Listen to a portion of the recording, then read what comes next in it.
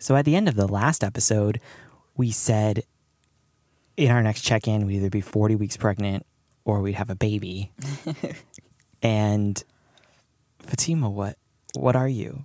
What am I? Are you 40 am weeks pregnant? No, thank God. I'm currently in what they call the 4th trimester. And Trimester almost, is 3. Yeah, I know, right? It bothers me so much. But I'm 7 weeks postpartum. So yay. We have, I guess, almost, right? It would be this Friday. Yeah. So just like a few days short of that. So yeah, we have a 7-week-old. Which is crazy. Yeah. And I made it to almost 40 weeks. I know that we were talking a little bit about what I would do if I was late, blah, blah, blah. Nope. I was almost exactly on time. Though my guess was I was going to give birth on that Thursday. The 13th. And I ended up giving birth on Friday. My mom's guess was that I was going to give birth on Saturday. So we split the difference and we were right in the middle as far as when I gave birth. So, and I was way off because I was saying December 26th. Yeah, you were he was for tax purposes. No. Seeing that we just completed our taxes too. For tax purposes, Brian was hoping that we had a 2021 baby, but no, he held off for 2022. So yeah. I think in the last week and a half of being pregnant, you could just sense that I just wanted this baby out of me. I would show up every day on our Zoom calls with my team and just be like, "Yep, still pregnant, still here," because I pretty much got them all ready and geared up to not have me back for the New Year's. Right? I was like, it's gonna come before I have to be back to work on the 4th, and nope. I came back, and then that whole week seemed really long, and then I pretty much made it to the end. I did make it to the end of the week. It was Friday. So I'm just like, you got to be kidding me right now. I was like, even if I don't have this baby on my due date, I told them I'm not showing up on that Monday. So don't expect me to. But no, my body did what it was supposed to. I gave it a little bit of a nudge. I will admit, being home, working from home, the pandemic, being pregnant was different. I usually, even though my mom, my sisters, they all told me that I had zero chill and I didn't know how to sit down. But I felt like that's all I was doing was I was sitting around meetings. I mean, yes, I would still clean and play with Liam and all the other good stuff. But as far as like walking, the way I was walked when I was in the city, I'd be jumping from client to client. I had 3 clients. I'd be jumping on the train, walking to the subway. And all this other stuff, right? Just running more and more errands and just walking more. Because even running errands, we jump in our car now. We don't go on the subway. You and I would walk all the time. Yeah. So I think I pretty much walked Liam out like early. I was like, I evicted him way earlier than what he needed to be. So in the last couple of days, my guess was that I was going to give birth on Thursday. When Wednesday turned around, it was nothing. And Thursday, there was nothing. I took 2 very long walks by myself. I left Brian and Liam here in the house, in the apartment. And I was like, you know what? Bye, guys. At around 4 o'clock, I even told my friend / boss, I was like, Jean, I need to walk this baby out. She's like, go. Like, do what you need to do. So I would go at like 4 o'clock and just walk and make loops around this park that's right across the street from us. And I walked, and I would even start to feel like, oh, my body responding to it. I was like, okay, good. I'm gonna walk one more lap to make sure, and I would come back. And so I thought for sure when I did that on Wednesday, I was like, Thursday, this is gonna happen. And then when I got to the end of the day of Thursday, I was like, you know what? At this point, I'm hoping I don't want to give birth in the middle of the night, so I'm just hoping that it's the next day. Sure enough, I woke up that morning. We were supposed to get on the train. Yeah, and we'll talk about that in the majority of the episode coming up. I'm jumping ahead. It's okay. But you're listening to Millennial and Pregnant. Well, now you can, let's finish our story. I know I was rudely interrupted, but whatever. So that morning, I was 37 weeks last time. Yep. So December 26th. I would have just been short of starting to go to my like weekly appointments with my doctor, because right around that time you go every week. So I bypassed the annoyance of the late in the pregnancy where you see your doctor every week, where you apparently have to go for an ultrasound a few days before you give birth or your scheduled due date, and then your doctor might see you again, and then potentially some type of intervention where they might have to induce you or whatever. So I got said a lot just to get there. Anyways, I had an ultrasound scheduled for the couple of days before my due date, just to check the growth, etc. So we're about to get on the train, or I woke up that morning, or let's back up to Thursday. Let's back up to Thursday, right? So I felt good. I was feeling like my body was getting somewhere, but then it kind of stopped, right? Because of all the walking you've been doing in the last week. Because I was walking. Because a week or maybe 2 weeks before, you had been saying, you're like, just get this baby out of me, and we were looking at all the things that would help start labor, and one of those at the top of the list actually is walking. Yep. And so we're like, just start walking more. But we did do the spicy food. Yeah. And I don't know if there was anything else I think it was the spicy food and the walking that we really were like, okay, this is going to possibly work. And the walking makes sense to me, right? You're just trying to move your body a little bit. So Thursday night, like when I was going to sleep, or like, overnight, I started to feel, that feeling of, okay, my body, like, I think I mentioned it too in the last time. A lot of people are like, what does it feel like to go into labor? I was like, well, it feels like you're getting your period. Like, if you have a little bit of cramp, not like major cramping, because I want to make sure that, you go to your doctor if you're feeling like major cramping, but it's that other feeling, that other kind of pain that you're feeling when you have your period. And it's kind of weird because you're pregnant and you're like, okay, what's happening? Things you want to look out for that could be, obviously talk to your provider or whatever about this. But, if there's bleeding and stuff, like, that's serious. No, I was just feeling like, okay, like, my body is doing something. It kind of feels like I'm almost getting my period, but I'm not. And it's not cramping. So I was feeling that throughout the entire night, and it would be on and off. So that was also the big indicator too. It wasn't like this constant pain. It would be there. So those were the start of the contractions, right? And then it would last for a little bit. The thing that you want to be really aware of is, is it lasting more than a minute, and how far apart it was. And so mine was all over the place. There wasn't any kind of intervals, and it lasts for like maybe 10 seconds or so. And then I would be like, okay, I'm fine. So that was like through the entire night that I was feeling that. So even with that being said, I thought, it could still be a couple days before anything actually happens. I saw no mucus plug. There was no other signs of labor. So I woke up the next morning and I'm getting ready. And now I'm pausing a little bit every time I'm brushing my teeth or I'm getting out of the shower. I'm like, whoa, okay, this pain is a little bit more, this is a little more intense. So I was like, I'm for sure these are contractions now. So and watching you, it was towards the time we were about to leave, you were clearly in pain. It progressed, like it went through the roof by the time before we walked out the door. And luckily my mom was here that day just because we were going to the doctor's appointment. And she looked at me and she's like, you guys gonna take the train? Are you sure you want to take the train? I was like, I'm fine. I'm sitting down. I'm having breakfast. And I'm like, you know what? I think she saw me pause a few times, like making breakfast and sitting down and realizing like, okay, this is, I'm trying to find the word. This is sleep deprivation. Quicker. It's closer together. Before, I had some time where you could breathe it out. You're like, you have some pain, but breathe it out. You can do this. Now it was just like constant. I poured my cereal, take a pause. I get the spoon, take a pause. Like I'm sitting down and I can't even really enjoy eating my cereal because I'm in just so much pain. Yeah.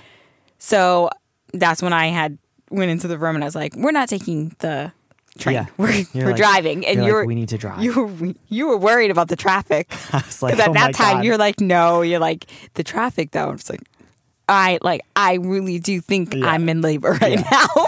So we're taking the car. So, I grabbed my bag, said goodbye to Liam. And it was just like, I know the next time I walk into this house, I'm going to have a baby. We jump in the car. Once again, on the way down to the elevator, get into the car. I'm breathing, taking pauses. We get into the car. We plug it in. It says it's going to take us like 35 to 40 minutes. So we're like, okay, this is what we were expecting. So we're driving there. And as we're in the car, it got even worse. Where I'm like holding onto the handrail, whatever that thing is by the car, when, you know, the window. What is that thing? The little latch thing. A hand? Yeah, whatever it is. So I don't know if that's to help people get into the car or to get out of the car, but it's up above the window where you like even. I don't know. We used to hang like dry cleaning. This is what on happens those. when you don't sleep. We haven't slept. I'm drinking decaf coffee. What are we doing here? Anyways, Are you even drinking coffee? I'm drinking coffee. So we're driving there. And I think even in our heads, we were still driving to the ultrasound. Yes. Until I said I was going to call my doctor and say I was on my way, potentially being checked before. I still thought he was just going to check me and I was still going to go to my ultrasound. Yeah. I thought, mentally, I was driving to the hospital. Oh, okay. In actuality, we were driving to the ultrasound. My dad. Or whatever, your doctor. And my doctor was on the way to the ultrasound, so it worked out. Everything was within a few blocks, thank God. Yeah. Because if we were going in one direction or the other, no, we would have reached the hospital first, then my doctor, then the ultrasound place. So they all are within a few blocks, and that's kind of why I also decided to go with the same doctor that I went to. It's just, everything just made sense.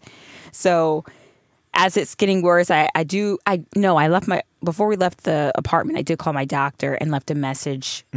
I didn't really feel like it was urgent, and I knew he was going to be in the office in like an hour or so. So I was like, he's going to give me a call back then.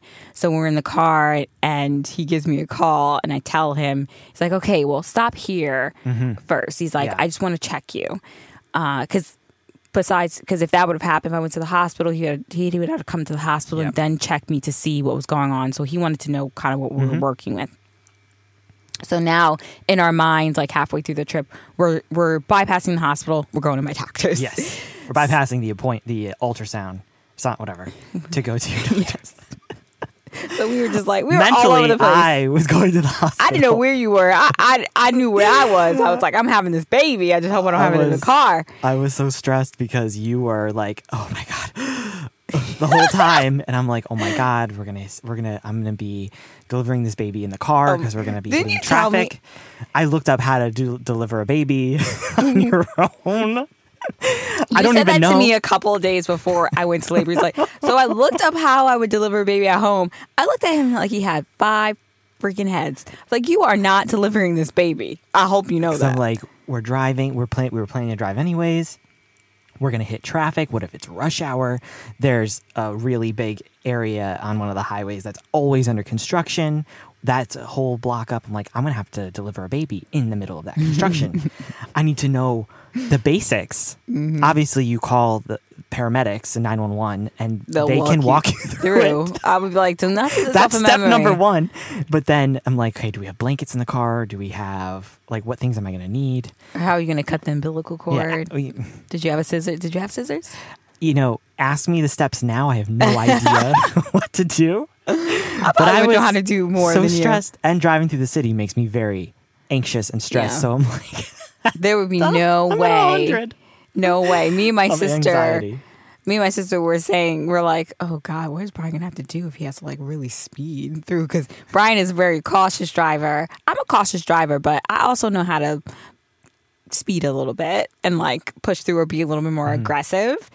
Just because my oldest sister taught me how to drive, and if you got in the car with her, you'll know. She's just she's a good driver. She's, you know, she knows how to react and blah blah. Anyways, not gonna. She goes 100 miles an hour. Yeah, no, she doesn't. Okay, 95. No. So, anyways, we were worried about how you were gonna get through that drive, but you did really good. And we got to the doctor's office, and at his office, there was a parking space right in front of his office. Literally like the angels from above. 5th Avenue, where angels angels were Seriously, looking out for me. I honestly, for like, us. something was going on that morning because just everything kind of just worked out. Yeah. I got my contraction at the right time for us to know to get in the car. And even though there was some traffic and Like we the tail end of rush hour. yeah, so it wasn't like super, super bad. Then we get the parking spot. I get in, my doctor immediately checks me. And ladies, just to warn you, when your doctor has to check you to see like how much you've progressed in your labor, and they're checking to see if your water broke, it is the most painful thing ever because they really have to go up there to really see and examine if your water has broken. So it's really up there. So he's checking me and I'm like, I'm having contractions, and then he's also checking me like, I was like, what is happening? Like, what is going on right now? So he checks me. What was I? 4 centimeters. I think so. 3 or 4? I was 4. No, I was. Oh yes. I was 3 or 4 centimeters. There was always like 2 or 1 centimeters for like the past leading 2 up weeks. to it, Yeah, leading up to it. Yep. So he's like, okay, but still like not super, like doctors are not worried when you're 3 to 4 centimeters. They just are not. They're like, it's going to be a while, like in their heads. And in my head, I'm like, I know you delivered a lot of babies, and I've been going to this doctor for years now. I was like, do you not, and it's been 4 years since he delivered our son. So I was like, do you not remember how quickly I progressed last time? I don't think he really remembered, because he's like, okay, like you're only 3 to 4, but let's get you over it. Let's get you a bed immediately. Because apparently everyone and their mother, no pun intended, wanted to give birth on the day I gave birth. Yep. The maternity ward was at capacity. It was only 2 more beds left. My doctor called the hospital and said, I have my patients coming. I was 2 blocks from the hospital. She's walking there now. So like they started to set up the room for me. That was the reason why I even got the room, was because my doctor called immediately. So now we left the car where it was because it was in a good spot. Thank God we didn't have to double park. It was right after street cleaning, so it was like perfect. I think there were 5 minutes left on street cleaning, but you're like, this is great. Like I'm gonna do it. I can leave the car. So we're walking now. We have to walk up 2 blocks to the hospital, and like every 2 seconds, I need to stop. People are probably looking at me like, "Girl, what's happening?" He's like, your doctor was like, you need to get to the hospital now. But it's taking us a while because you're having labor pains. Yes. On the way to the hospital, we're not getting there in a good amount of time. Stop. Like, what do you want me to jump on your back and like you carry me there? Anyways, and like of course I get a contraction while I'm crossing the street. I'm like, great. I'm gonna get hit by this car. I'm like, I have to breathe this out. This taxi could wait. So, finally we get to the hospital. Like, you had to wait downstairs because of COVID protocol or whatever else. You have my purse, so I didn't have my insurance card or my ID. But I'm like, hello, my husband has it. A woman's in labor and she goes in the elevator. Like, I was like, my husband has it. So they got me into the room anyways. I'm like, idiots. Meanwhile, Fatima walks up. She goes upstairs. 3 seconds later, 3 other women come in to give birth. And only one other person. One person was allowed upstairs, and they asked everyone else to leave. I don't know if they had a separate building set up, but they were directing everyone. So you have to go to a different building. You have to leave. Yeah, it's to a different building. So, they try to probably set it up to have everything that they need to give birth and stuff, but you're if like the person who needs to get the epidurals and stuff have to go to a different building, the chances that you might have to wait a little bit longer and stuff like that. Like, but I think they probably obviously set up some type of triage area or, set it up so it's comparable to the maternity ward. But that's at how capacity it was. Yeah. Literally, like, honestly, 3 seconds later, like 3 people came in. I'm like, do you all know each other? You're like, I'm curious to see. I want to look it up, like how many births happened on 1/14, maybe even specifically in just mid-January. Or just, in the city, like if it was just like a city thing, if it was just like across the board. I just feel like there's a huge baby boom right now. Yeah. Maybe all the people who were waiting before because of the pandemic and the vaccine and stuff, and then they felt more. Starting to feel like more normal in the springtime. Yeah, so they're like, okay, like let's have our baby. Anyways, so I got there in time. Last time my mom was there and was able to be there and help me through the labor along with Brian. You were there most of the time. Ladies, you want your mom there. But she couldn't be there this time because of, just one person in the room. So the nurse is like walking me to the room, and I'm like, I'm talking to her. I'm getting to know her name, and she's like, "I'm JJ." I was like, "Are you kidding me right now?" It's like that. I was like, "My mom, like that." That's one of her nicknames. So everything was just like a little bit of a sign, and it made me feel she was like the sweetest nurse ever, and she was actually new.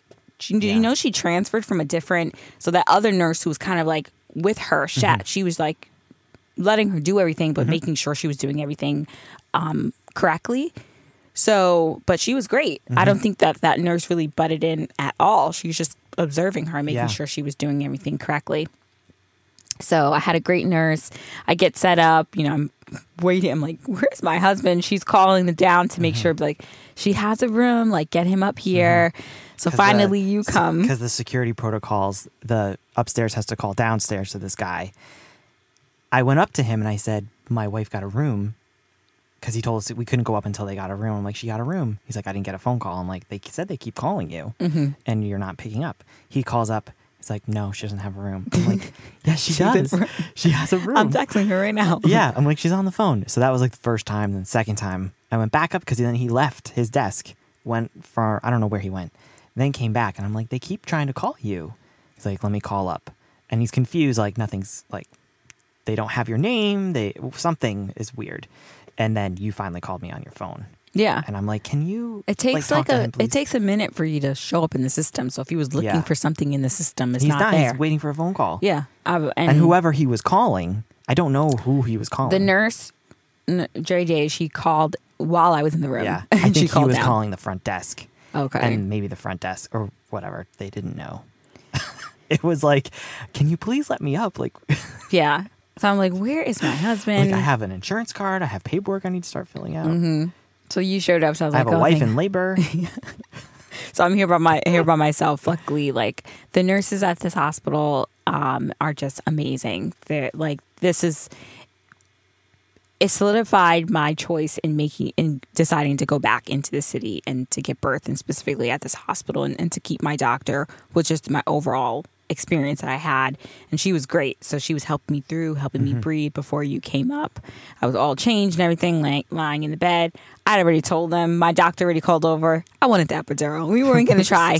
We were not going to try to be Superwoman. Not today. Last time I was trying to thug it out, and I was like, I'm not getting it.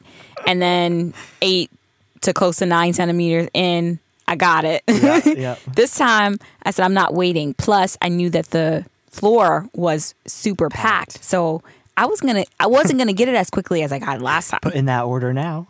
No, yeah, I had to put that order in now. I got the order in before I even showed up to the hospital. And fast forward, because of maternity ward, I'm one of the last people to get there. So I was gonna be one of the last people for the anesthesiologist, I guess is the person who does it. Sure. Epidural person, whoever. The epidural gods wasn't gonna get to me until towards the end, if they're going to go on a, you looking it up, epidural gods. Radiologist or anesthesiologist? Yep, anesthesiologist, what I thought. Right. So, although they're not knocking you out, but it's numbing you. So, I'm changed. We're breathing through. Brian's finally up there. Paperwork is filled out. Anesthesiologist is still not there. Doctor hasn't even showed up yet. I think my doctor really was like, yo, she has a lot of time. But plus I wasn't super worried because he's literally 2 blocks down. So he's probably just like, okay, like, let me finish. I have a couple more and a couple more patients, blah, blah, blah. Like, she's going to be a little bit. She's only 4 centimeters dilated. He comes before this anesthesiologist came, right? I think. Possibly. Yeah, because I hadn't gotten it yet. I think I'm still in a lot of pain. Oh, yep. And he checks me. And your girl is 7 centimeters dilated. So here I am. So once again, I've this labored. Is all within like an hour and a half, 2 hours of getting to the hospital. Yeah. It was only like an hour and a half, maybe 2 hours. So finally, the anesthesiologist come probably right after my doctor had left and checked me, and I was 7 centimeters dilated. He gives it to me. Everything feels great. I feel great. I'm less pain. I'm like, I can get through this. Then what happened? My doctor, I think, came back and checked me again. Or No, I felt like my water had something We happened. were waiting for your water to break because it hadn't broke yet. And Yeah. then it finally broke. Yeah, I felt like something happened. I was like, ooh, I You're think like, my "Ooh, water it's just cool broke. and And so then they came and they liquidy." checked me again, and I was like, yes, my water had broke. So it's like, it could be any minute now. Yeah. They were all just so calm. They're like, any minute now. I was like, okay, well, any minute now I'm going to be a mom of two. Okay, this is going to happen. And so then I think maybe 15 minutes or a little bit after, I'm like, I feel like they're like, really call us back if you feel a lot of pressure down there. Like Yeah. you need to use the bathroom, right? It's just like a Big poop. lot of pressure. Yeah, I'm feeling a lot of pressure. So we buzzed them again. And yeah, And they're you were like, 10 okay, centimeters. I think we're ready to push now. Yep. This is all within now like 3.5 hours of arriving at the hospital. Yep. So, my doctor was like, you remember how to push? Last time we had this amazing, Mid- she was a nurse, but she worked as a midwife. And so she was there most of the time and she was just helping breathing and guiding you. Yeah. And then your doctor, when he goes, do you remember this? You got this? Because I'm like, last time, because he probably doesn't remember. He didn't really talk me through it. It was Nurse Helen Yeah. who had did it. Amazing. I asked all the nurses about Nurse Helen. She's like, yeah, she still works here, but she's on the day off. It's like, oh, it's like, I love her. It's like, everyone loves her. She's just a magician. She's a magician with giving birth and like helping women latch their babies right after their birth. I was like, she's a magician. Like, Yeah. I don't, like, where is she? And JJ so- was just as good though. She was amazing. Yeah, she was great. And so when your doctor said that, I just looked at him like, huh? Like, And in my head, I'm like, right? I know this shouldn't be a funny moment, but I just wanted to laugh. I was like, yeah. I was like, it's like you're pooping. I think I kind of said something along those lines. You're like, I need not a refresher, but you're like, can you just someone tell me? Yeah. The most important thing is really timing it with like the contractions and stuff. So I really, sometimes because I'm kind of numb down there, I can kind of feel it, but I need someone to say, okay, contraction's coming, to be Yeah. like, this is a bigger pain. Like that's when you want to push. Yeah. So I think you had one leg and I had and the one nurse leg. had the other leg, and I'm pushing. The first time was not like, I guess nothing really happened. The second Practice. time was like, okay, like, and then I think I did it maybe 1 or 2 times after that. And then my doctor was like, okay. Then they broke down the bed because he's like, okay, stop pushing. Because I guess, was I crowning at that time? Babies hanging out. Baby was hanging out, so he's like, okay. He's like, don't push anymore. And so then they broke down the bed. And Such a dramatic yes, scene. it like happened so quickly. It's like you're on Broadway. Yeah. It's like, except the lights are on. I don't remember them breaking down the bed last time. I don't remember honestly them breaking out. remember. Maybe Helen got it ready. Maybe she had to it ready go. before we even knew, because I don't remember that because it was. Because your doctor, like with Liam, he like ran in, like had to catch him. Yes, so maybe they didn't have time to do it. That's exactly what happened. He came in. That's exactly what happened. Because I remember Helen took my hand. She grabbed my hand and she guided me down. And she's like, "See that?" She's like, "Feel that? That's his head." And I was like, "Oh, okay." And then they called the doctor in, and my doctor was like, he like threw his hands up. He's like, "Oh my goodness!" And then my mom was helping him put his scrub thing on, Little jacket protective thing. gear thing, and like one more push and the baby was out. So, so anyways, the doctor was So this there time maybe we were 10 this to 15 minutes more this time around. So anyways, they break the bed down. I do 1 or 2 final pushes. You probably only did like 5 or 6 pushes total. And he was out, and it was like crying, and they placed him on my chest, and we were parents to 2. And all my anxiety left my body. Yeah, it was just like, it's like I can't even describe Temporarily. the feeling. Yeah, temporarily. It's just like relief. You're just like, oh my goodness, I did that. And in your head, you're like, oh my God, I did that 2 times. Wow. I'm impressed with myself. So You were amazing. So my doctor was like, when he was leaving the room, he's like, well, I didn't really do anything. I'm like, you didn't do anything last time. I forget who it was, the nurse or someone. They were like, well, hopefully he remembers that when he sends the bill. And I laughed. I was like, yeah, true. He literally was like, I was here for maybe an hour to an hour and a half in the hospital, and then in the room for maybe 20 minutes. And then I was done. Yeah. But then obviously we gave, they had to I had to give birth to the placenta and make sure everything was out. So, he's checking me and everything else. They're getting the baby cleaned up. But yeah, it was 4 hours of, I would guess being in the hospital. If you count the drive there in the morning of that, I would say I was really in labor for maybe 6 hours. Maybe. Because we didn't get to the hospital until maybe 11. Yeah. Yeah. And he was born at 2 something. Because I really don't count. I get, if you were to think about it overnight, you're like, oh, okay, count those hours. I really count it like to the point where I'm like, this is painful. That's when I'm like, okay, I'm in labor. I'm laboring, and I have to breathe through it. I have to, my mind has to be in the right place. So like 7 or 8 o'clock in the morning until around 2:15. Yeah, which is crazy. So yeah, I don't know if there's anything really to add with like. No, It was a pretty amazing experience. I think because of the way Liam came so quickly, I was prepared for the quickness of it. So like I wasn't prepared to get to almost 40 weeks. I was more prepared for the actual laboring. quickness of his delivery this time around. So in my head, I'm also thinking, oh yeah, this is going to be pretty quickly. But I know some people are in labor for. And it's just like long time. Every pregnancy, every labor and delivery, every child, it's also so different. Yeah. Yep. But I do agree. For some reason, I always thought the laboring part was going to be consistent. Yeah. Just how quickly my body just responded, and then how I was feeling that morning, and then in the car, and then at the hospital. I was like, for sure, it's going to be similar to what Liam's birth was, just because it just felt all the same ways it felt before. So I'm happy to have had and fortunate to have such a easy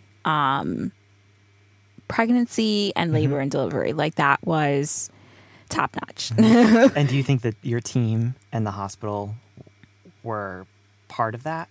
Yes. Why it was so easy? Yeah. So I always felt like my doctor listened to me. He listened to my concerns before, even when we thought we might have been late about not doing Pitocin and being induced. Like that was something that I didn't want to happen. I wanted my body to naturally get into it. Then being there and I just feel like everyone listened to you when you're there and giving you advice and you really felt like they cared about you and that you're not just some person that they wanted to get out of the room. From my nurse, just to everyone at the hospital. I think from even when we went up into the recovery, what is that floor called? I don't call it the maternity ward, but I think that's wrong. Anyways, the floor after after labor, the recovery area, the recovery floor. It's labor and delivery, and then there's maternity. Maybe. Anyways, people, you can look that up.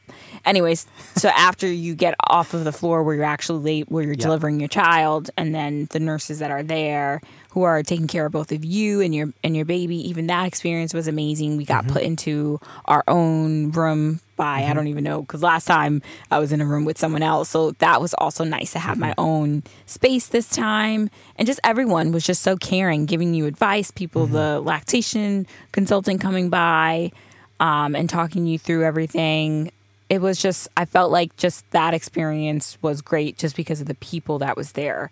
And they have such a high rating for, less interventions and all that other good stuff. So like they're really, really good, a really good hospital. And I think that was why my experience was the way it was. I've heard, just horror stories where people are being turned away because they're said, you're not in labor. Like, and people are like, no, I am in labor, and people being sent home and stuff like that. Like, it could be a totally different experience where, my doctor's like, you're only 3 centimeters. Like, go home. Like, labor this all on your own. Like, you're fine. Whereas, like, that wasn't the case. Or being left in a room while you're, trying to breathe it out while your husband's downstairs and no one's there next to you. Like, that all can be such a traumatizing experience. And that was not something, like, my nurse did not leave me by myself until you essentially came there. And even then she was there constantly checking, seeing how the babies, because they monitor the baby when they're in there, making sure I wasn't in distress. The anesthesiologist came back even after I gave birth to check on me. Then someone from his team came the next day to check on me to make sure everything was good. So it was just like someone was always closing the loop and making sure that you were okay. And I really think that was a big part. Plus, and just naturally what my body did with just getting the baby out and not having any complications. That could not be maybe not said afterwards. So, it was bliss. Like Blair, that's what I'm saying. Blair like latched on right after. Yep. Was nursing for like, it felt like hours. He nursed for so long. Liam nursed for like 10 minutes after I delivered. Fell asleep, did not wake up for 24 hours. I'm not even kidding. He just passed out and just slept. The lactation consultant came by multiple times to try and get him to like wake up and like get him to latch. We had to like self-express some of the milk or colostrum, thank you, out of my breast and spoon feed him kind of, because he was just too tired to even try to latch. It was insane. Yeah. And then now he has no tiredness in his body whatsoever. I don't think his eyes opened for the first week, maybe for like a little second, and then it would close. Yeah. This child, on the other hand, our new child, his eyes were just wide open right after birth. Into when we went up or down, I forget, up to the recovery floor. Just like always looking. Yeah, just always looking. Babies can't see that far, but just like looking, just concerned face. Yeah, nursing. Just wanted to constantly nurse, and I knew he was sucking his thumb in the wound. So I think I was kind of mentally preparing myself for that. So it seemed great. Whatever. I had my own room. You had. I sent you home towards the end of the night, and he was fine. He was nursing throughout the night. I was barely getting any sleep. But anyways, I think it wasn't until the morning that I got maybe an hour or two of a stretch of sleep, because finally he stopped nursing. I was like, goodness gracious. Or I was just like, here's the damn pacifier. Like, mommy's nipples need a little bit of a break. So we did the, the circumcision that day. He had a few tests done.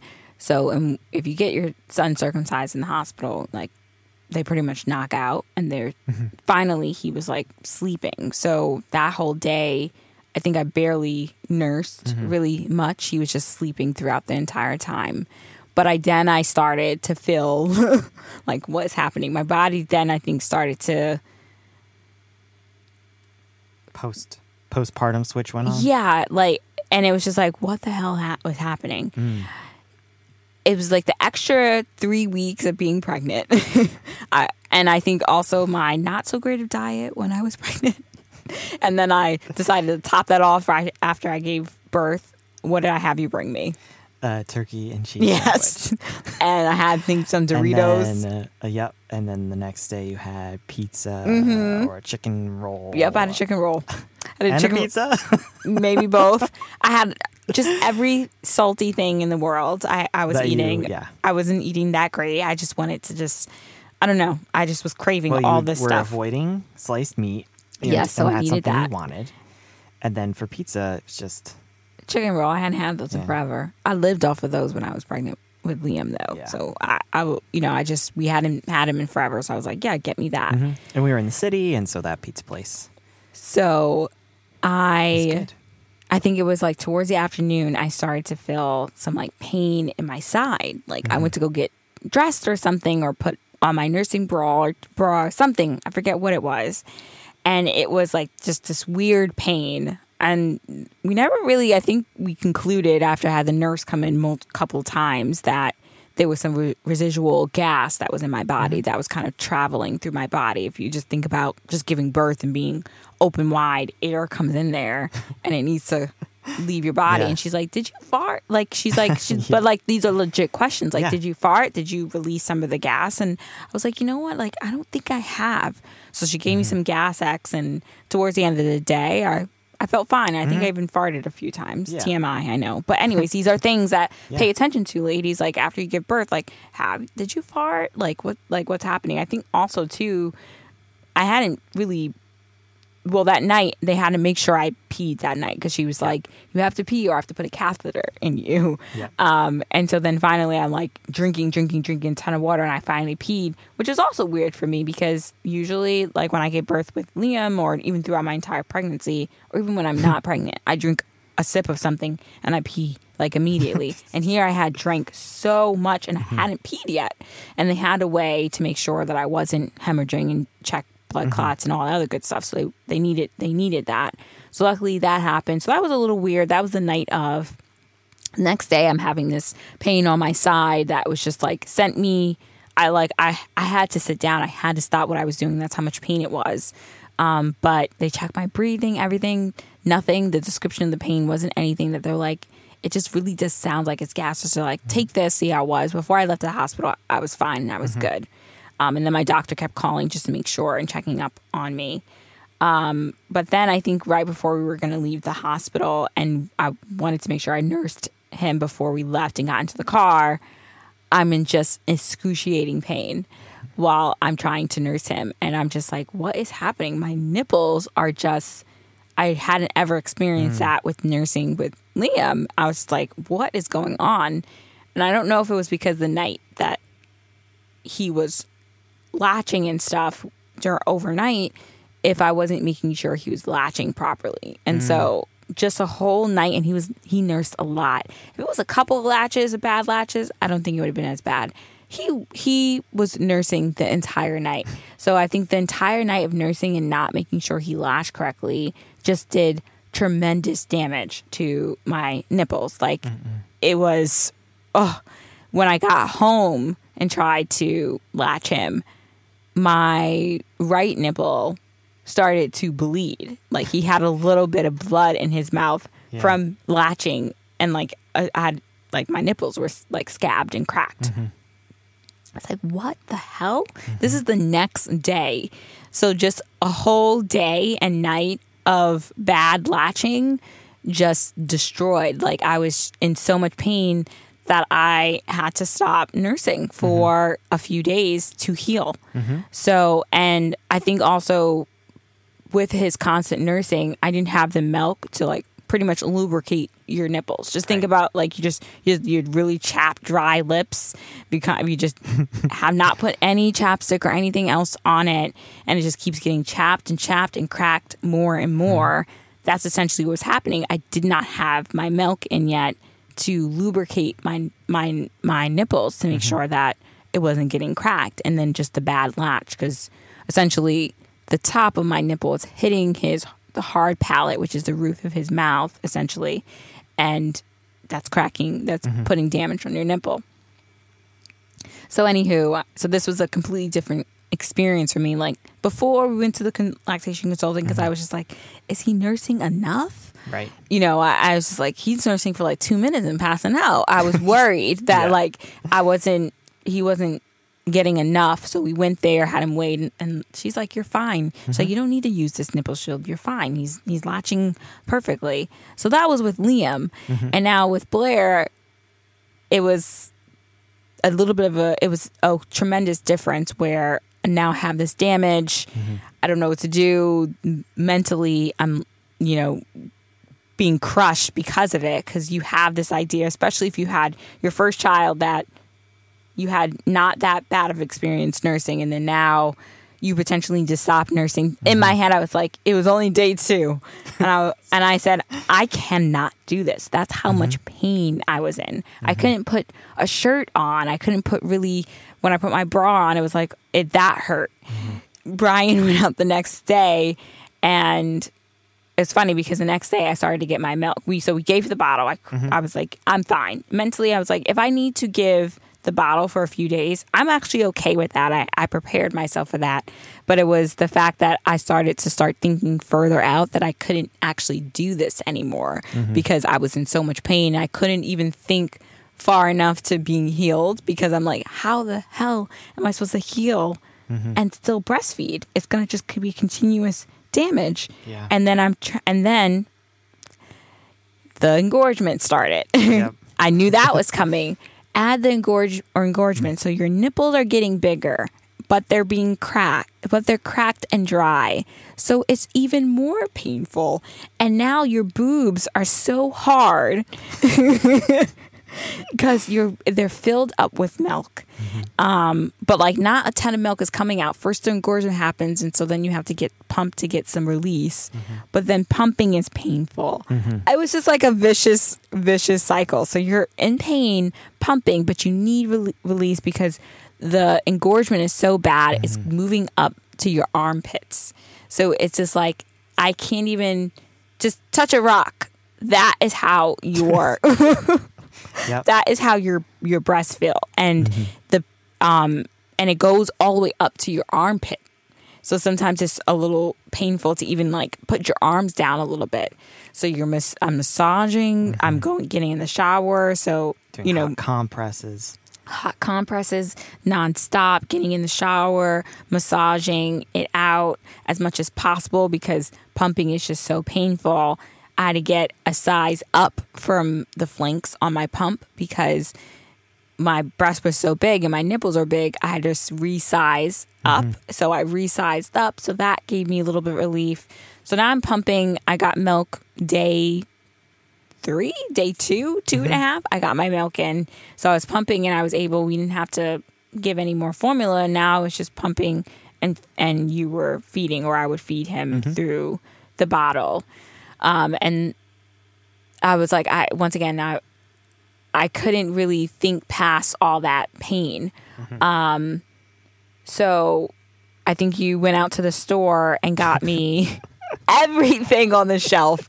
Brian pretty much every size nipple shield you could find, or nipple flank. Yeah, every Pump size. flank. You got me this thing so that I can put in my bra so that my nipples don't touch my shirt. Yes.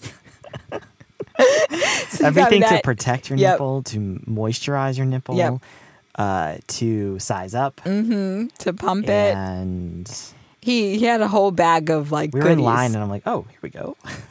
So he shows up with all of this stuff. I'm like, what did these people think when you went to the store and just picked literally everything off the shelf? But it was helpful. But some of the things, even though it was helpful, I'm like, how can I do this? In my head, I just, for some reason, I couldn't get past that this is just temporary. And it might have been my sleep deprivation, my hormones going crazy. I couldn't get past the fact that this was not going to be the way it was. So it's temporary. I just need to heal. So anyway, so those few days were very rough. For me, I was like not in the greatest place at all. So then fast forward, I knew I needed to find a lactation consultant, and I knew what I needed to do, but I needed someone else who's a professional to kind of, make sure I was on the right path to be like, everything's going to be okay. So I got a lactation consultant. That was on that Wednesday. I came home on that Saturday. So it seemed like forever for those days to pass. Yep. I really felt like I had been doing that for like 2 or 3 weeks. And finally I was seeing someone. Nope. I was only in really excruciating pain like that from Saturday, Sunday, Monday, Tuesday. Tuesday started to give me a little bit of relief. Went 5 days I was in like unbearable pain, and I didn't know what to do. And I maybe had latched Blair a couple times when I was home, but I had to unlatch him because it was just too painful. So I'm like, okay, I'm going to this consultant to see what I need to do. I was like, I'm gonna have to latch him. It's like, how am I gonna do this? And somehow she was just like this magical angel who somehow made it work, and showed me. She's like, he closes his mouth. I'm not gonna get into all the detail, but he was closing his mouth so quickly that every time I was doing everything right, but he was closing too quickly, so he kept getting a shallow latch every single time. And then we also discovered that he had what is it called? It's tongue tie in the back. Yeah. A something. Whatever means in the back. Why can't I think of a posterior tongue tie? tongue tie? So it wasn't very extreme where you can, and it wasn't as obvious as the Like one a when full it's in tongue tie. right in the front where the baby cannot, lift their tongue up. It's more in the back. So the mobility and their movement of the tongue they don't have full range. So, And it's really, you're only diagnosing this pretty much via breastfeeding. Yeah, because there's you're having really some- no other way to. you're having complications. Yeah. Usually someone's not going to be digging into their mouth unless you went to a eyes, ear, and nose doctor for other issues, and they might have looked and saw that. So really this is really discovered because you have complications breastfeeding. And so what I was noticing, I was like, okay, it's not really painful right away, but then towards the end it's painful. So, her seeing this, she's like, it seems like he might have some restriction of his tongue because he would latch on perfectly and then he would go to a shallow latch. And I'm like, oh, it hurts so much. She's like, you got to break the latch when that happens. And so, but then he would get so upset. So I was like, oh, I can, once again, I'm going to thug it out. I can get this pain's going to be just fine. But no, I was just causing more and more damage. She's like, no, just unlatch him. He's going to get upset, but it's causing a lot of damage. So, she gave me a bunch of different tips. Luckily, she was at a facility where they had some doctors who were able to take a look into his mouth and see it. And they're like, it's not very extreme. They had this great new procedure where it's not just like clipping it. I'm not sure if that's exactly what they do with the other tongue ties of just clipping it. But it was like this laser which evaporates the cells from the muscle. Yeah, and literally like 30 seconds that it happens. But 3 weeks of recovery. But it is a much, I guess, quicker. Some recoveries Less are even painful? worse than that. It's even longer than that. Yeah. So it's a much quicker recovery. At least like the initial wound recover, or the worst of it recovers quicker, but you still need to do the exercises because it's still a little bit recovering. You still have that chance of, because apparently you get this done and then the tissue can just grow right back. So I was like, great. So once again, you're just so tired, you're in so much pain, and then you hear that you potentially have to put your kid into more pain. I was going back and forth with you and saying, I don't know if I want this done if the only benefit is for me to breastfeed. Like, I have to think outside myself. Like, yes, it's painful and upsetting that I'm not going to be able to do this, but I don't want that to be the only reason. But, the doctor explained it to us that there are other benefits and maybe things like, the people say that maybe it can recover on its own, but to not have full mobility of your tongue can cause other issues down the line.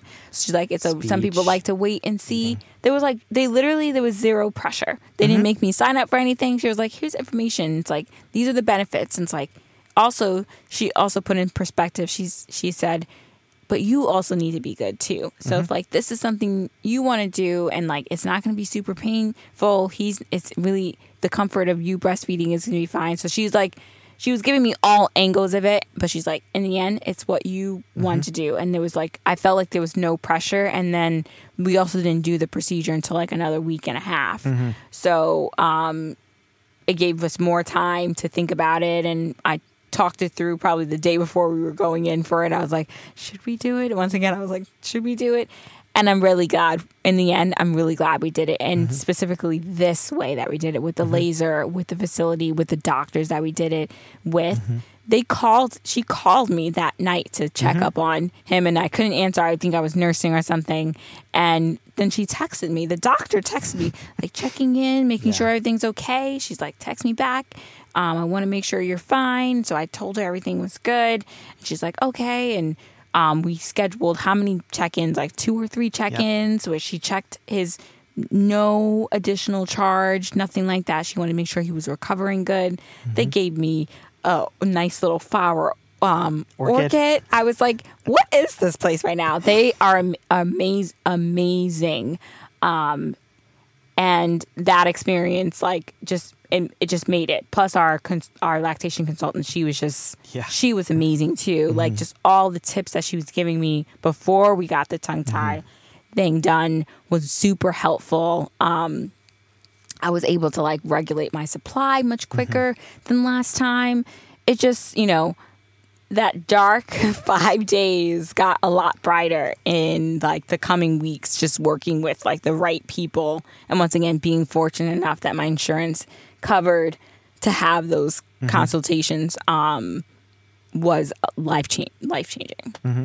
Because not a lot of people have that luxury. No. But now that we're 7 weeks, 7 weeks later, how are we doing? How are you doing? Well, you asked me this today. Today, I'm doing good. Last night I got 2 4-hour stretches from this child. Yep. Like, thank God to the snoo 2 nights gods. in a row, right? Two last night too, or yeah, the night before. But the night before, so we have the snoo. We pulled that out. Like, I will tell you, getting the snoo and having the snoo right away it's been a game changer. Yep. Like an absolute game changer. For whatever reason, he doesn't love to nap in the snoo, but I don't even care. Like, he does like one nap in the snoo. He does like one good stretch in the snoo for nap time, but like at night, something turns in. He just knows to sleep better at night, and I don't care. I'm like, you can sleep on me. You can sleep on this in the swing, supervised, for a short period of time. Yeah, just so everyone knows, because people are trolls sometimes. But yeah, so having that has been a game changer. But the night before, he did sleep the 2 4-hour stretches, but it rocks soothes the baby. And so I wake up with every little sound. He has learned he's the smartest little baby. I know. I said that about Liam, but like, this baby's a genius too. He knows now not to really cry. No, because if you're consistently crying in the snoo jumps up to the next level to rock you a little faster. Yeah, I don't know what the right word is. A little more.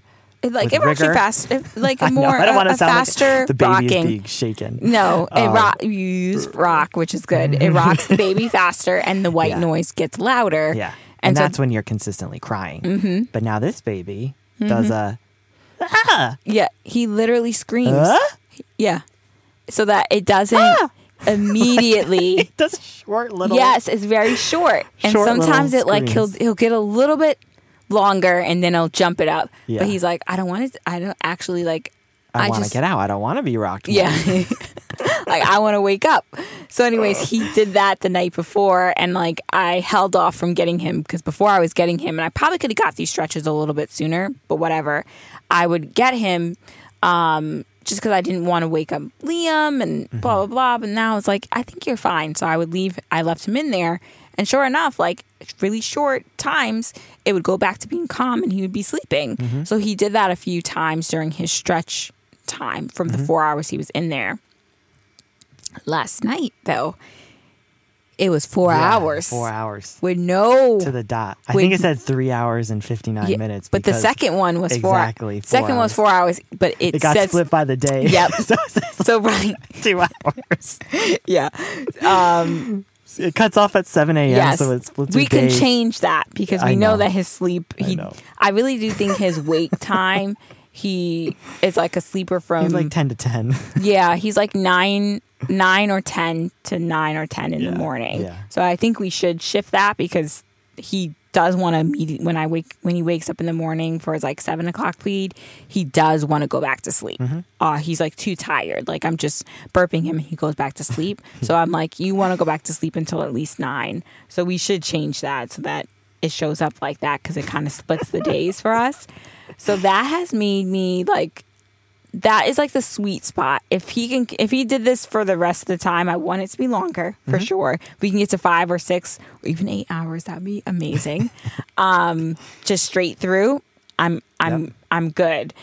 Is a sweet spot. 2 hours or 3 hours, like, it takes me forever to go back to sleep. Then I have to pee. Then I usually get a snack because I'm starving, because you're consistently breastfeeding. So by the time he's sleeping, even though he sleeps in the bed for like 2 or 3 hours, I'm only sleeping for an hour and a half.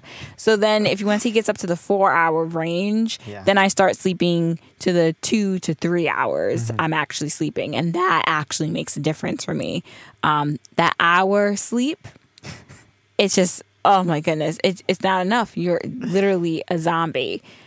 So today, I like to think of like when people ask me how I'm doing, I always say today I'm feeling good because tomorrow this kid could be like, okay, mom, like go through another growth spurt or something like that, and I can be exhausted because I'm up all night. So today so far is a good day because I've gotten a little bit of sleep. Nursing is not painful anymore. It's it's the experience that I remember, right? Yep. Yeah. Although I rock Blair a little bit more than I rock Liam because Liam would immediately go back to sleep, which you don't always want when you're nursing. You want them to stay up and you want them to nurse. But nursing was like I put a spell on you, and he would immediately go to sleep. Whereas sometimes with Blair, when it counts overnight, he does that.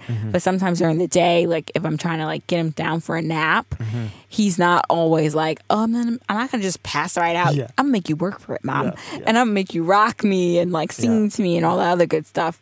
But honestly, I'll take it. You know, both of the experiences are great, and I'm really glad I'm able to do that.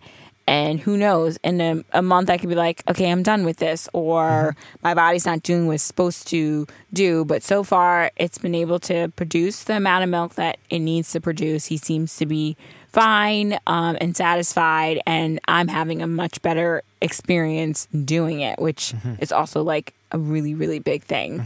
It's very important. Yeah, today I'm doing good.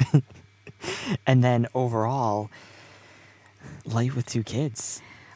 It's just like, you know, when it hit me, we had 2 kids. I mean, obviously walking into our house with Blair and having Liam meet Blair for the first time. But there was a night that when I put Liam down to bed, there was a night you were walking with Blair into our room, and I was walking with Liam into his room. And it was just like the 2 of us were putting kids down to sleep. And I'm like, whoa. Yeah. We have 2 kids. That was like the night it's been a couple nights that they double teamed us. And I'm just like, why are both like, there's not a single person in this house that's sleeping. Yeah. Like none of us was getting any sleep. I was like, someone needs to go to sleep like right now. Or that I think it was one time where I think Liam came into the room and you were trying to get me to sleep. And that was a couple of the nights where we were still we thought it would be wise that Brian would give a bottle to give me some rest in the middle of the night. So I would do the first feeding. But Blair was just waking up, like fully waking up. Energized at the bottle. Yeah. I don't even know. So he Brian was super tired. I was still super tired because Brian could go to sleep. I got the light on. I'm changing changing his diaper. Blair could be screaming. Brian will be sleeping. Or at least like he'll wake up and like 2 seconds later, his head is on that pillow and he is sleeping. He's knocked out. Me, on the other hand, like while he's giving me the quote unquote time to sleep and like I pumped and now I'm laying down and the light is still on and I hear the fussing and stuff. I'm not sleeping. I'm up until he at least turns the light off or at least until Blair has fully settled down. So at that point, I'm like, you're not sleeping. Yeah. Because what we were doing is the first feeding would be 10 or 11. So, or no, maybe a little later because I would get at least an hour of sleep because I immediately hit the pillow and go to sleep. Get an hour of sleep. Wake up. By the time I put Blair down, I close my eyes for 15 minutes, and then Liam would come into our room because he wakes up in the middle of the night. So I would not be sleeping from 11 until 4. It was crazy. Like, no one was getting sleep. Liam was still expecting, but what were you doing? Until one day I had to, like, sit you down and tell you couldn't do it. I was listening to, I think it was episode 3 today of this current season, and we were talking about we were thinking about getting Liam his twin bed, and you're like, because I was going into his room. I used to go into his room and sleep on the ground while he was in his transitional crib to bed, and he would be great, and then he would start to like get out of his bed and like snuggle with me on the ground, and I'm like, this is weird. So we're like, we need to get a bed. And you were saying, I can't wait to get a bed so that you can just go fall asleep in Liam's bed and I have the big bed all to myself. But yeah, So I was laughing today listening to that episode because that's exactly what happened. Recently you're like, you better not sleep in Liam's bed anymore. I was just like, okay, because like, okay, that was happening. We didn't have we a gotta kid. replay. We didn't have the kid at that time. But I think I also might have talked about in the later episodes how you're going to have to stop doing that, right? And how I was like, you need to stop doing that. Or even if it wasn't during the episode and recorded, I sat you down. And then before we gave birth, and you were like, well, I'm going to get me some sleep. I remember you saying that. So I was like, fine. I have the bed to myself. You seem to be fine sleeping in that bed.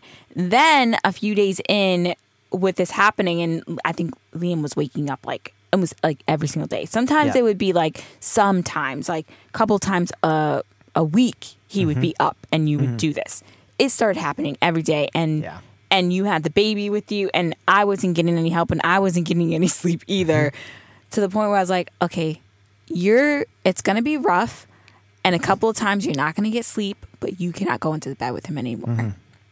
And didn't it get better? It did get better. It got better because you started to be stern. You're like, his expectations was that you were not going to climb in the bed with him anymore.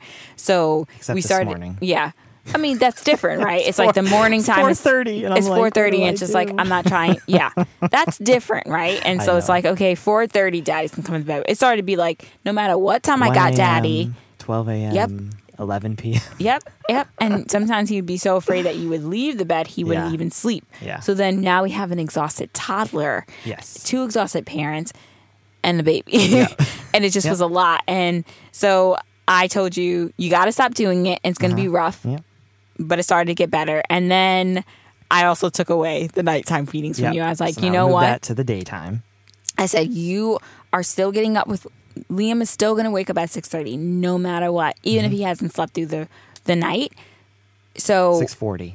And I know, and I think Blair was only doing his big stretches in the morning. So I was like, I need that stretch from 7 to, he would sleep from like 7 to 10 or something like that. And I was like, okay, that would be the only time I would get sleep. So I said, I'm going to take the entire night of feedings with him. And I also, he can't be waking up in the middle of the night. And the bottle would sometimes give him a little bit more gas because he's drinking really, really fast. And it has like, it just inevitably has a faster flow.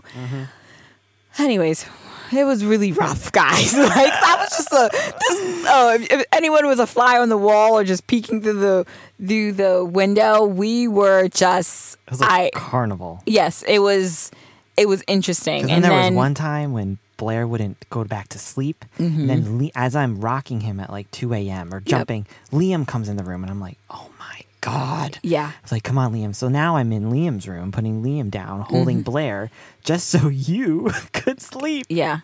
But and then, it's like 4 a.m. and I'm like, oh my God. Then you weren't gonna expect me to get up at 6.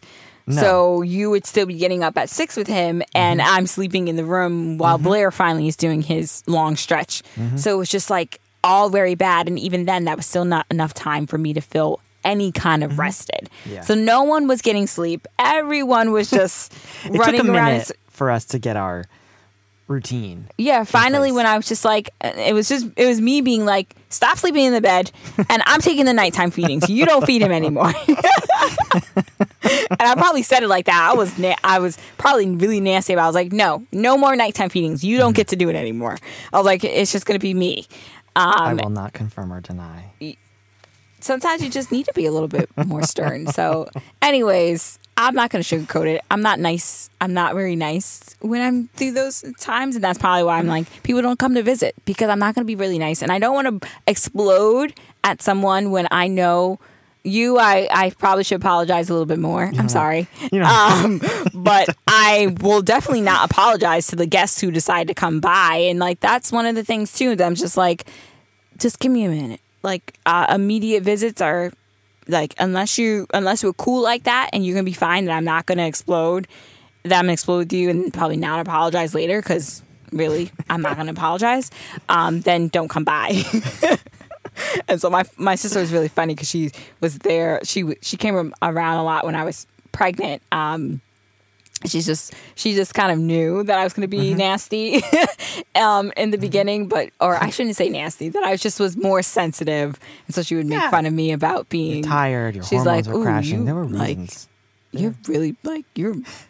I forget what she used to say to me when I was pregnant, and I would tell her she would get that something would happen to her because she's talking bad about a pregnant woman, but it was all a joke. But it's true, though. You know, you really don't have much of a filter when you're going through something like that. And you kind of have to have some people who are really, really close to you and in the trenches. And I didn't have a shirt on for most of the time for the first 2 to 3 weeks. So, especially because your nipples were healing. Yeah. So it was. And then you were feeding on demand. So it was just like it was a perfect lot. storm. But I do have to backtrack to when I was pumping, when I had to pump a lot, and Liam comes into the room and he sees me pumping, and his little eyes got so wide. He was like, "What is happening?" He's like, "What are you doing, Mama?" And I was like, "I'm pumping out the milk." He sees the milk coming out into the bottles. I had to it was like a moment of comical relief because I was just like, "You poor child. I'm so sorry. Am I traumatizing you right now?" But now it's been normalized. Like, it's actually not. Yeah. He sees it. He's like, "Mommy, breastfeeding Blair." Like, and sometimes, "Daddy, nipple?" And I was like, "No." I was like, he feeds Blair. Well, like, my milk has not come in yet.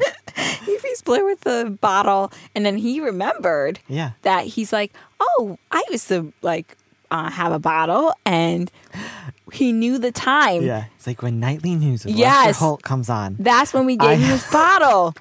I have a bottle. And he's like, "Nightly News?" Because it was Nightly News was on the other night or a couple weeks ago, and I think it just triggered a memory for him. He's like, "Oh, I used to have a bottle with Lester Holt and the Nightly News." It's like, child, why do you remember that? But I was he loves Lester. I don't. Yeah, and it just was every time connected the dots with that. But we finally found our groove of, breastfeeding at this time. It's just it's easier. The baby goes back to sleep much quicker if I just do it at night. And now that it's it's not going to always be one-time wake-ups, but for now we'll take it to we'll fill you guys in if it goes back to 2 or 3 wake-ups, because I'm sure just being able to be flexible, and remembering that. But what works right now with the stage that Blair is in is for me to wake up with him, Brian to keep getting your rest throughout the night, because you have to wake up at 6 o'clock in the morning with our little munchkin, because he's just never going to let that go. As now we finally found a groove, and I think it's working a little bit more. And we need to remember that sometimes we're going to fall out of that groove. Yeah, it's a strategy, and strategies have to evolve. And I think I also even yelled at Brian the other day. You don't have to. You don't have to. I'm not apologizing for it, but apologize. But it's just the aha moments of when we're just okay, this is what needs to happen, and I'm looking at the time because I'm like, we have to get our child soon from school. But the aha moment of, figuring out what time we needed to start making dinner and stuff, and, I would sometimes have calls or FaceTimes, and you have calls or FaceTimes, to a point where I turned to you, I was like, we can't do that after 4, if it gets past 4:30, we can't really be distracted. We have to be fully focused on the kids, because by the time you make dinner, shower, wash Liam, clean up all the toys that's on the floor, me trying to because at the same time, seems like Blair wants to breastfeed, clean the kitchen, and have even an ounce. We try to have a little bit of us time by from 8 to 10 in order for us to have some time to binge our shows, or even just have a conversation that's not around pretending we're talking to action figures. We need to make sure from 4:30 to 7 o'clock that we're fully focused on making sure everyone's doing what they're supposed to, so that we can settle both kids down by that time. And so even just figuring out what that sweet spot is, and we're going to have to readjust when we go back to work. Yep. And figure out what that looks like. But essentially, it's like, okay, do I shift? And the days that I go into the office, do I say I still have to get a train at this time? Or how do we make that work? We're going to have to figure that out. So it's a constant of rejiggering. For now, while we're both on maternity leave, we figured something out. For the most part, that works 85% of the time. Yeah, that's fair. And for one of those days where we Blair went into the snoo for, I guess it's more like nighttime, and then Liam was down for like 35 minutes. Both kids were sleeping. And for 35 minutes, I forgot we had kids.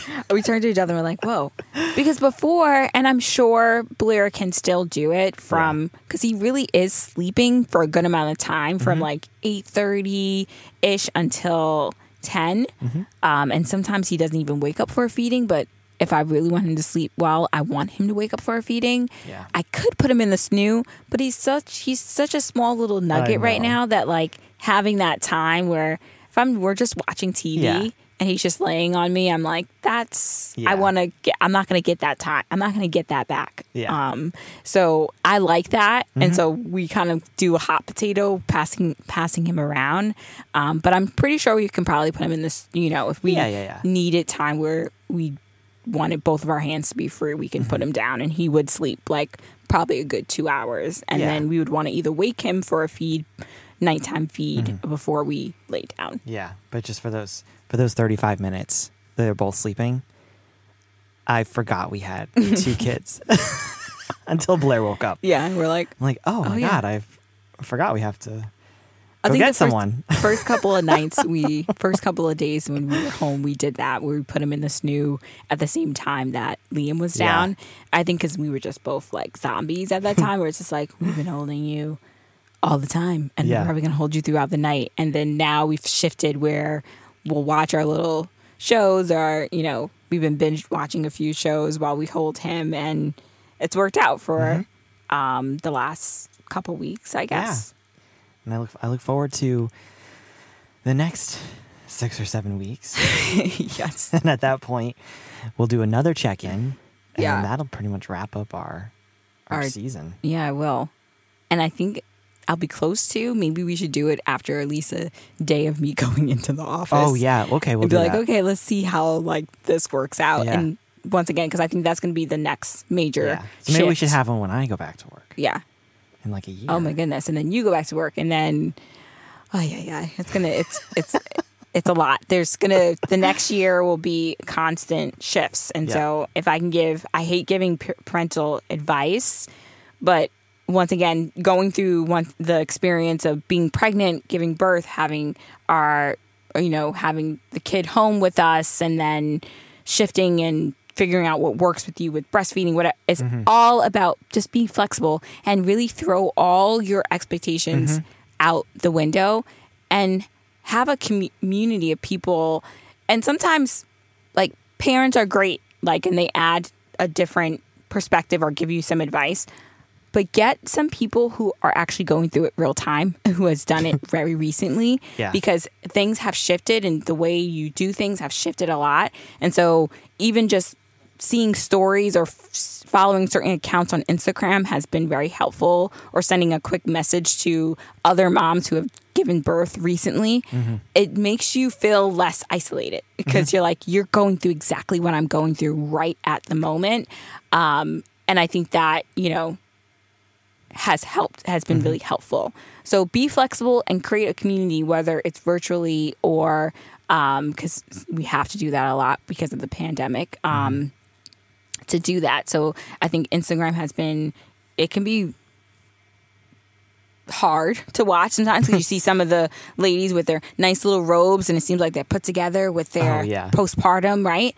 And then you have the more raw accounts that really tell you about it. I'm more of just the little remember this and this kind of checklist. I don't really follow the let's make our life beautiful through the postpartum, which you want to make sure if that's a priority of yours, go right ahead. I like more of the raw stuff of like, look at me, I look like a hot mess because I'm wearing the same outfit I've wore for like the last few days because it works. It's okay. My most comfy leggings and a button-down shirt, which who would have thought, flannel shirt that I have because I'm constantly cold. Oh yeah.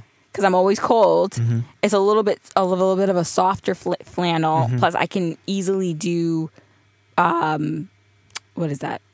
Skin to skin with the baby if I unbutton. So, anyways, it works for me. But like that's what I need more of a clean house more than like I need to be all put together and dolled up when I'm going through postpartum. But I think having that community and being flexible is probably the two things that I will give unsolicited advice to the new moms and new parents. It's just making sure that keeping that in mind. Be flexible. Like don't throw your expectations out the window, but then also make sure you're informed with as much information as possible so that you know what to expect, both health-wise with what's going on with you, what should you expect when breastfeeding your baby, and all the other stuff so that you're kind of a little bit informed and then go to the experts, right? So that like something is not right. Like my baby is not latching right. Okay, I need to get a lactation consultant. I'm not feeling that great. I need to go to a doctor or go to urgent care or whatever might be the case. So I think it's two very important things. I love that. Yeah. I think it's a great place to end that episode. Thanks so much for listening today. Let's go pick up Liam. That's all for this episode, but make sure you're following the show so you know when the next episode is out. Check out our website, liliesandloafers.com, for cooking and DIY inspiration and more updates from our growing family. Millennial and Pregnant is a Lilies and Loafers original podcast. It's hosted by me, Fatima. And me, Brian. Original music by Purple Planet. Thanks for listening. We'll see you soon.